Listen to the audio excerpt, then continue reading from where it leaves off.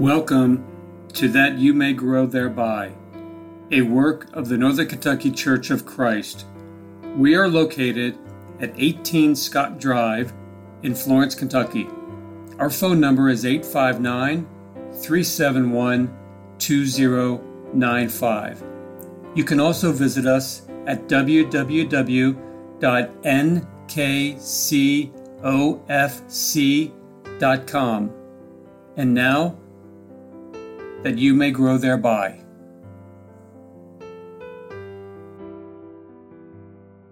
Thank you for listening to That You May Grow Thereby. My name is Greg Littmer, and I am one of the elders at the Northern Kentucky Church of Christ. And the older I get, and with each passing day of my sojourn here on earth, I become more and more aware of the truly great blessings that belong only to those who are in Christ. The blessing to which I am referring is my brethren. I have learned that truly no man is an island, and times of joy are so much more enjoyable when shared with precious brothers and sisters in Christ. Times of physical sickness and pain are made so much easier by brothers and sisters who care. And when the dark clouds of death, sorrow, and anguish threaten to block out the sun, it is brothers and sisters in Christ who will be there to share the burden of grief. We are a family that is bound together by something that is much more precious than our own blood and flesh. We are a family that is bound together by the blood of Jesus Christ. In Romans 8:14-17, Paul wrote, "For as many as are led by the Spirit of God, they are the sons of God. For ye have not received the spirit of bondage again to fear, but you have received the spirit of adoption, whereby we cry, Abba, Father. The Spirit itself bears witness with our spirit that we are the children of God. And if children, then heirs, heirs of God and joint heirs with Christ, if so be that we suffer with him, that we may be also glorified together." Truly, our brothers and sisters in Christ are one of the greatest assets we have in this life, and I believe one of the great spiritual blessings found in the household of God. My friends, did you ever notice how frequently Paul expresses his love for and appreciation of his brethren? In Romans chapter 1, verses 8 and 9, we find, "First, I thank my God through Jesus Christ for you all, that your faith is spoken of throughout the whole world. For God is my witness, whom I serve with my spirit in the gospel of his Son, that without ceasing I make mention of you always in my prayers." In 1 Corinthians chapter 1 and verse 4, Paul wrote, "I thank my God always on your behalf, for the grace of God which is given you by Jesus Christ." In Colossians chapter 1, verses 3 and 4, we find, "We give thanks to God and the Father of our Lord Jesus Christ, praying always for you, since we have heard of your faith in Christ Jesus and of the love which ye have to all the saints." Turning to 1 Thessalonians chapter 1, we find Paul addressing those brethren in this way in verses 2 and 3 and 4. "We give thanks to God always for you all, making mention of you in our prayers, remembering without ceasing your work of faith and labor of love and patience of hope in our Lord Jesus Christ in the sight of God and our Father, knowing, brethren beloved, your election of God." In the 2 Thessalonian letter, Paul expressed the same sentiment in verse 3 of chapter 1. He wrote, "We are bound to thank God always for you, brethren, as it is meet, because that your faith grows exceedingly, and the charity of every one of you all toward each other abounds." The depth of Paul's feelings is found in his words to Timothy in 2 Timothy chapter 1, verses 3 and 4. He wrote, "I thank God, whom I serve with my forefathers with pure conscience, that without ceasing I have remembrance of thee in my prayers night and day, greatly desiring to see thee, being mindful of thy tears, that I may be filled with joy." When Paul wrote to Philemon, he said, "I thank my God, making mention of thee always in my prayers, hearing of thy love and faith, which thou hast toward the Lord Jesus and toward all saints." Now we could go on with more expressions of love by Paul, but isn't it easy to see that Paul is teaching us to love, appreciate, and be thankful for our brothers and sisters in Christ?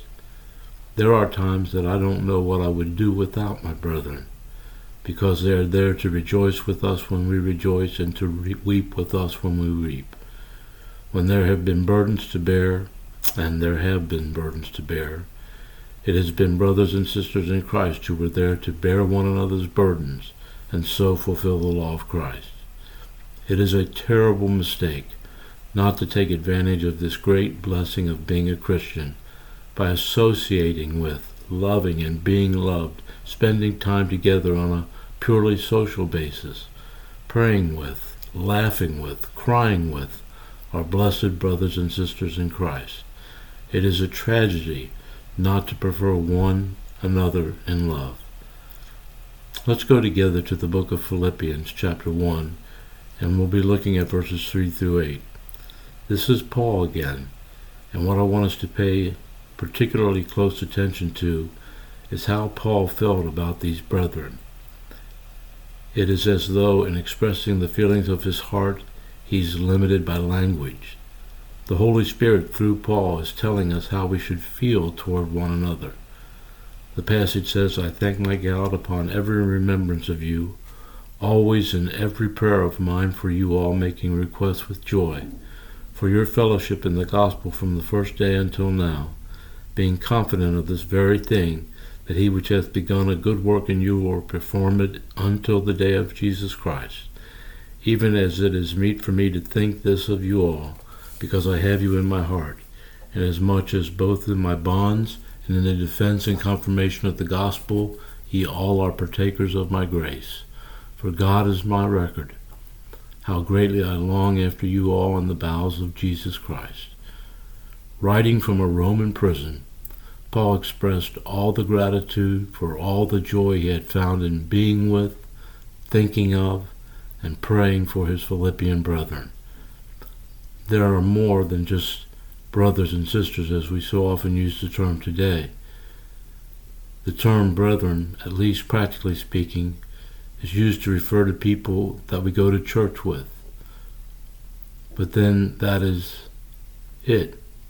When we look to socialize, it was with other people. When a crisis arises at home, it is so often to our earthly family we will turn. Some will be sick and hospitalized and not even let their brethren know. I'll tell you something, if there is a death in my earthly family, and it occurred on a Wednesday or a Sunday, it is with my brethren in Christ that I would be that very night or that very day. If such occurred on any other day of the week, it is with my precious brothers and sisters in the Lord that I would long to be. So understand what Paul meant when he spoke of his brethren. They were his family. They were his friends, his loved ones. They were his brothers and sisters in Christ. They had been as loyal to him in his work as he had been to them.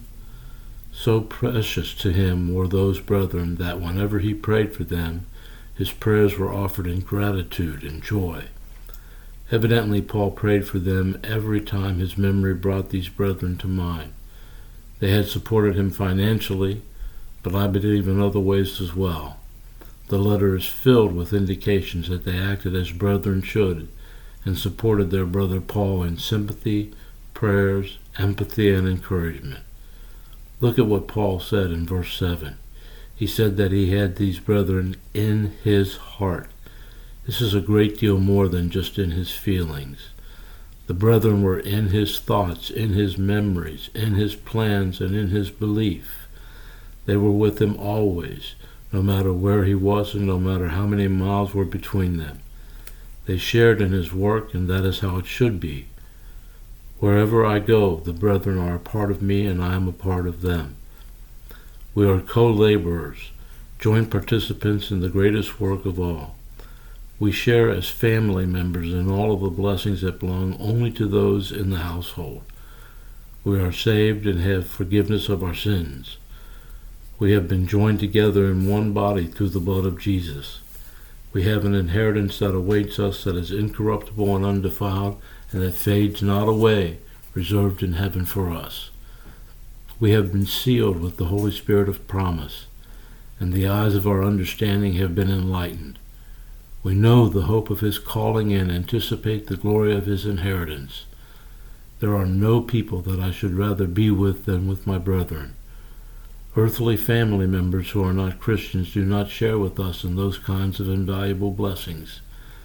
They tie us together more closely than any earthly thing ever could, if we truly have our priorities in the right place. Paul's undeniable affection for his brothers and sisters in Christ is found in verse 8, as he called upon God as his witness to his deep sentiments. There is more to say about that, but to call upon God, who alone knows the hearts of man, is to call upon the only one who could vouch for the truthfulness of his statements. Then Paul said that he had such a fervent desire for them with the tender mercies of Jesus Christ. I don't know that I can fully and clearly explain that. The idea is that what he feels for them is more than just mere human emotion. What he feels for them is the affection of Jesus Christ. In other words, he speaks of his love as though it were identical with the love of Christ. Paul was of one heart with the Lord. He had so completely given himself over to him that he loved his brethren with the very heart of Christ. He was so identified with Jesus that Jesus' love was Paul's love for his brethren. And my brethren, you can't get any deeper than that. You can't love any more fervently than that. In our lives there are other ties by which our hearts are bound together. Some are emotional and some are sentimental. Some are physical, due to earthly association, even family association. Some are due to common interest and common sympathies. But I'm telling you that there are none more sacred and abiding than those which come about because of our common relationship with Jesus, and because of our earnest cooperation in his service. There is no tie more binding, there is no tie that is more profound. Paul had expressed his love and affection for his brethren so eloquently. Now he remembers his brethren in prayer. That is certainly one evidence of love and affection, and there is none that can be greater. There is no better service that we can render to our brothers and sisters in Christ than to pray for them. And let me tell you, praying for someone is a wonderful way to be reminded of just how close the tie that binds us together truly is. Since the Lord's church is made up of people, there will be times when there will be clashes. Someone will inevitably get their feelings hurt, and it may very well be that a true wrong will have been done against them. There is not one of us who looked at a perfect person when we looked in the mirror this morning. But you know what? It's awfully hard to be angry with or upset with someone you are praying for.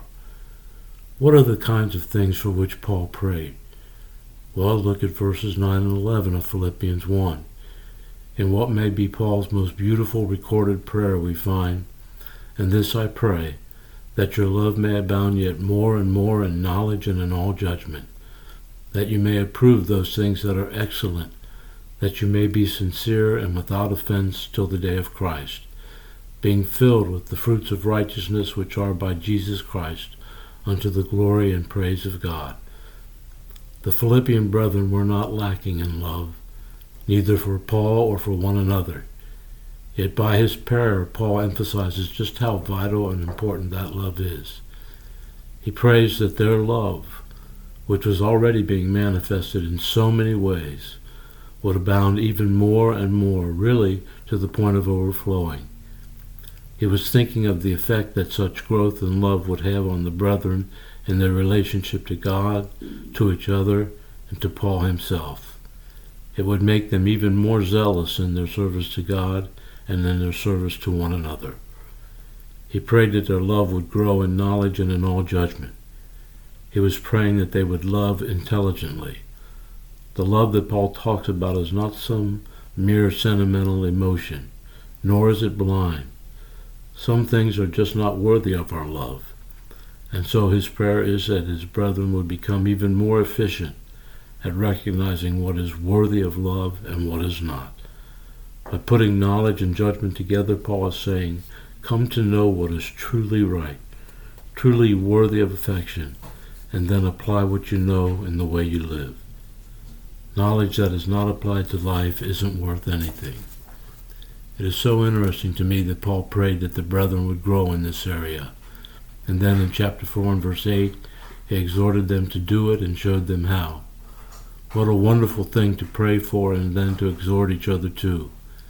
He wrote, "Finally, brethren, whatsoever things are true, whatsoever things are honest, whatsoever things are just, whatsoever things are pure, whatsoever things are lovely, whatsoever things are of good report, if there be any virtue and if there be any praise, think on these things." That is what we need to pray for each other, that we would grow in knowledge and so apply that knowledge as to keep our hearts and minds pure. Paul went on to pray that his brethren would approve things that are excellent. I don't think Paul is praying here that they would possess the ability to determine between right and wrong. He already prayed for that. Here he is going beyond and praying that they may achieve a higher level. Paul was praying that his brethren will reach the point where they would approve the things that are excellent, not merely the things that are not bad. Brethren, there are some things that may be right in themselves, but not best for us. It is going beyond just looking for those things that are right. It is looking for those things that are best. Why? So that our lives can be sincere and without offense till Jesus comes back or we go to await him. His prayer is that his brethren would live in perfect openness and sincerity before God, and in so doing, give no offense to anyone. I'm telling you, my friends, the kind of life that Paul was praying for his brethren is unparalleled. Nothing that this world has to offer is like it. It involves pure and faultless character manifested in acts of love and service. But we are what we are because we belong to Christ. Only because we belong to him and are united with him can we bring forth the fruit of righteousness. Remember what Jesus said in John 15, verses 4 and 5. Our Lord said, "Abide in me, and I in you. As a branch cannot bear fruit of itself except it abide in the vine, no more can ye except ye abide in me. I am the vine, you are the branches. He that abideth in me, and I in him, the same brings forth much fruit, for without me you can do nothing." My friends, as we look around at our brothers and sisters in Christ, we appreciate the beauty and the unparalleled closeness of the relationship that we have and that we sustain to one another. I'm trying as hard as I can to express just how the Bible teaches we are to feel about each other. I'm trying to explain the incredible joy and peace that comes from association with people of pure and caring hearts, people who would lay down their lives for each other, and how it is all to the glory of God. I'm trying to express what it means to be with people who are tied together by the blood of Christ. I just don't think I have the ability or the way with words to adequately express it. But let me close by saying, thank God for the brethren and love the brethren. Just words to think about. Thanks for listening.